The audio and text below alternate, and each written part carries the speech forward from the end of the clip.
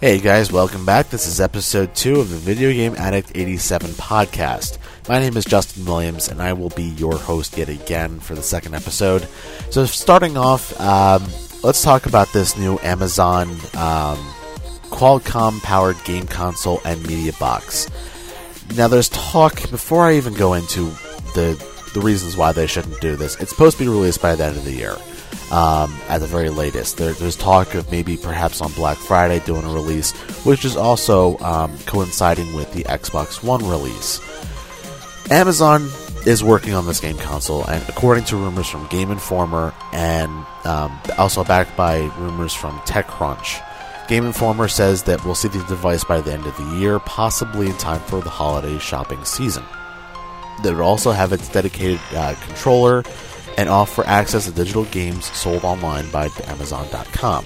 Now, before I go any further, just to let you know, because I've already researched this, most of the games you can get on Amazon.com you can already get on the Google Play Store, and some of them even on the iTunes Store. So there's no real point of even trying to do this. But I'm going to continue just in case you haven't heard about this yet.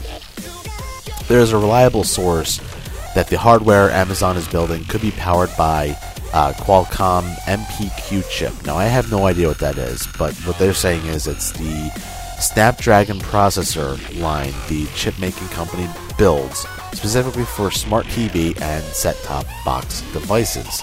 That, combined with earlier rumors that have emerged suggesting Amazon's working on this set-top device, as reported by the Wall Street Journal, combined to suggest that while gaming may be part of this potential new hardware, it won't be the sole focus, nor does it make sense for Amazon to focus only on games, as it has invested huge interest in pushing digital music, movies, and so on and so forth. So why not do a device that combines all three?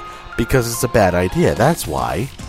You can already do this on your phone and on your tablet. Why get a console that does it just for your TV when you can get apps for your TV by itself anyway? Their source also informs that Amazon Box is being worked on by the Lab 126, the Cupertino-based experimental hardware division that first created the Kindle. That's also been reported earlier this year by Bloomberg and other sources, but their informant also plans on keeping it still on track. The informant says those plans are still on track, and that this is a gaming device being discussed now as well.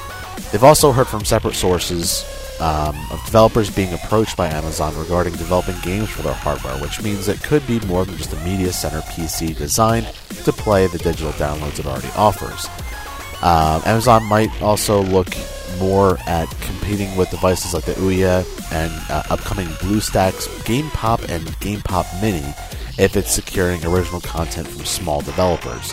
Wedbush Securities analyst Michael Pachter previously suggested that Amazon could even give away its hardware to Amazon Prime subscribers, similar to the model that BlueStacks is promising Game Pop Mini buyers in exchange for a subscription to all-you-can-play mobile console gaming subscription. We haven't heard anything specific regarding that possibility, but Amazon's interest would definitely lie in making more money from content, not in hardware margins. So having said all of that, number one, I'd like to get your opinion, but number two, my opinion is this.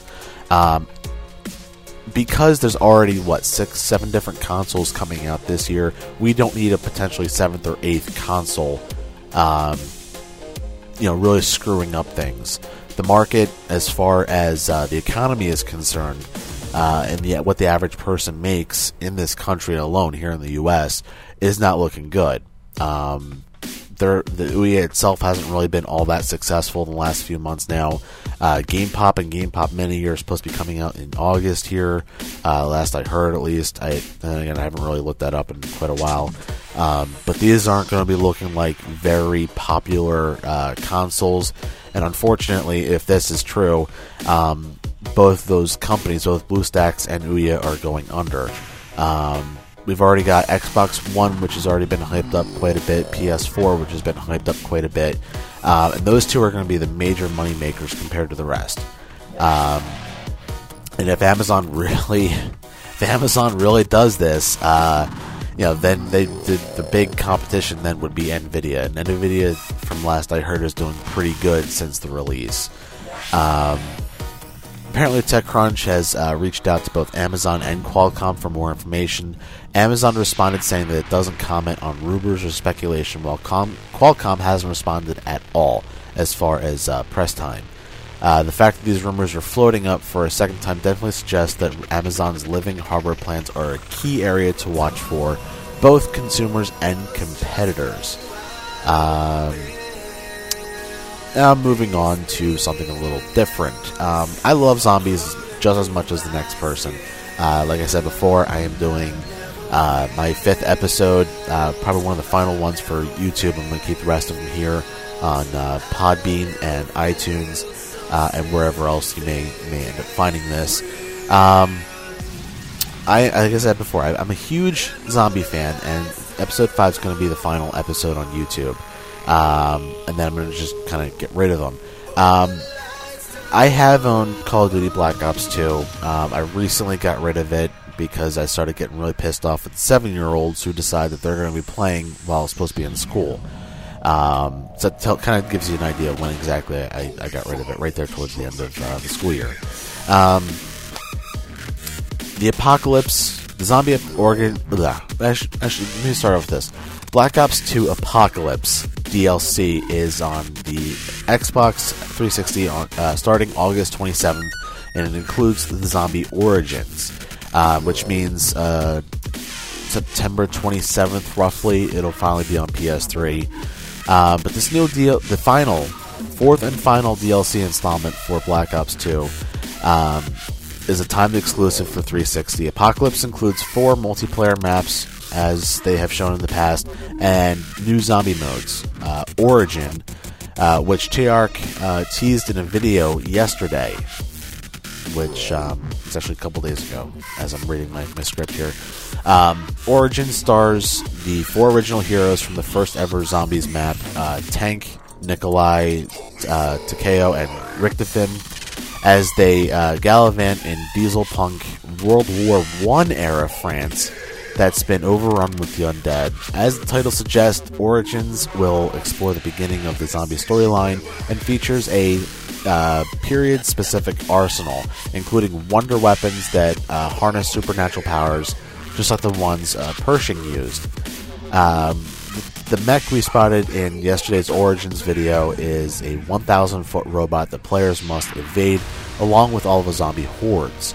The multiplayer maps in Apocalypse are Pod, and a failed utopian community from the 70s, Frost, a wintry European city, Takeoff, a small launch site in the middle of the Pacific Ocean, and Dig, an adaptation from the Courtyard map from the original Call of Duty World at War, the very first game that actually showed the zombies mode. I think this is pretty interesting. I may consider picking up Black Ops 2 because I did purchase the Season Pass, and I already got the first DLC pack, and then I would just get the rest of them as a download for free because I'm awesome like that. I would suggest doing the same because the video is pretty freaking cool. I wish I could say I could show it to you guys, but this is MP3 only.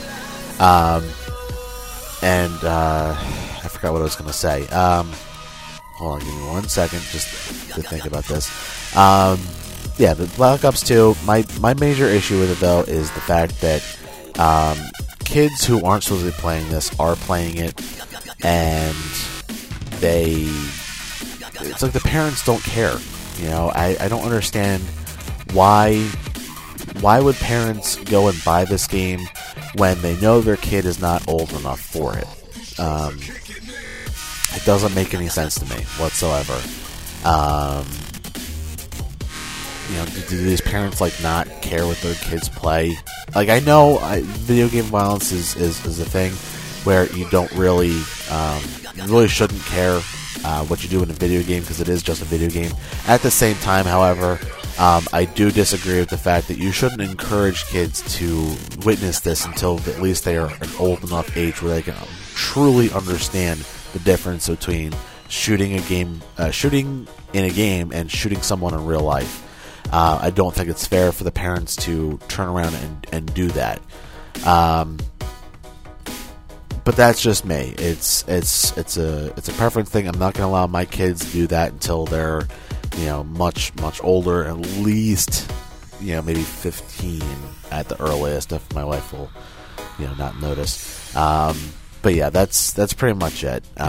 As far as that topic is concerned, I've already covered that in the first podcast. I don't really want to continue pushing the issue. Final thing for today. Obviously, you're listening to the podcast. Yes, of course. I have a podcast and everything. Whoop-de-doo. One more time, I'd like to let you guys know about the YouTube channel. It's youtube.com/videogameaddict87. Here you'll be able to see all the videos, vlogs, if you will, and of course other videos as well. Facebook is facebook.com/theofficialVGA87, or you can just type in videogameaddict87 in the search bar on Facebook and you'll be able to find me. Make sure you give it a like so you can keep up with all the nonsense that goes on in my life, and of course with video games. Twitter is the same deal, twitter.com/videogameA87, or just in the search bar at videogameA87. It'll bring you right to my page. Make sure you follow me, keep up to date with all the good stuff that goes on in the video game world. My official webpage is videogameaddict87.wix.com/home. This way you can also keep up with the latest news as well. There's a blog section, latest reviews, the latest video, latest screenshots. There's also a Join Us page, which is the Contact Us. If you have any questions, comments, concerns, you can definitely direct them here. It's more of a discreet way. I usually get back to you guys within at least 24 hours. But just remember, if you don't have anything nice to say, then don't say it at all. And finally, patreon.com.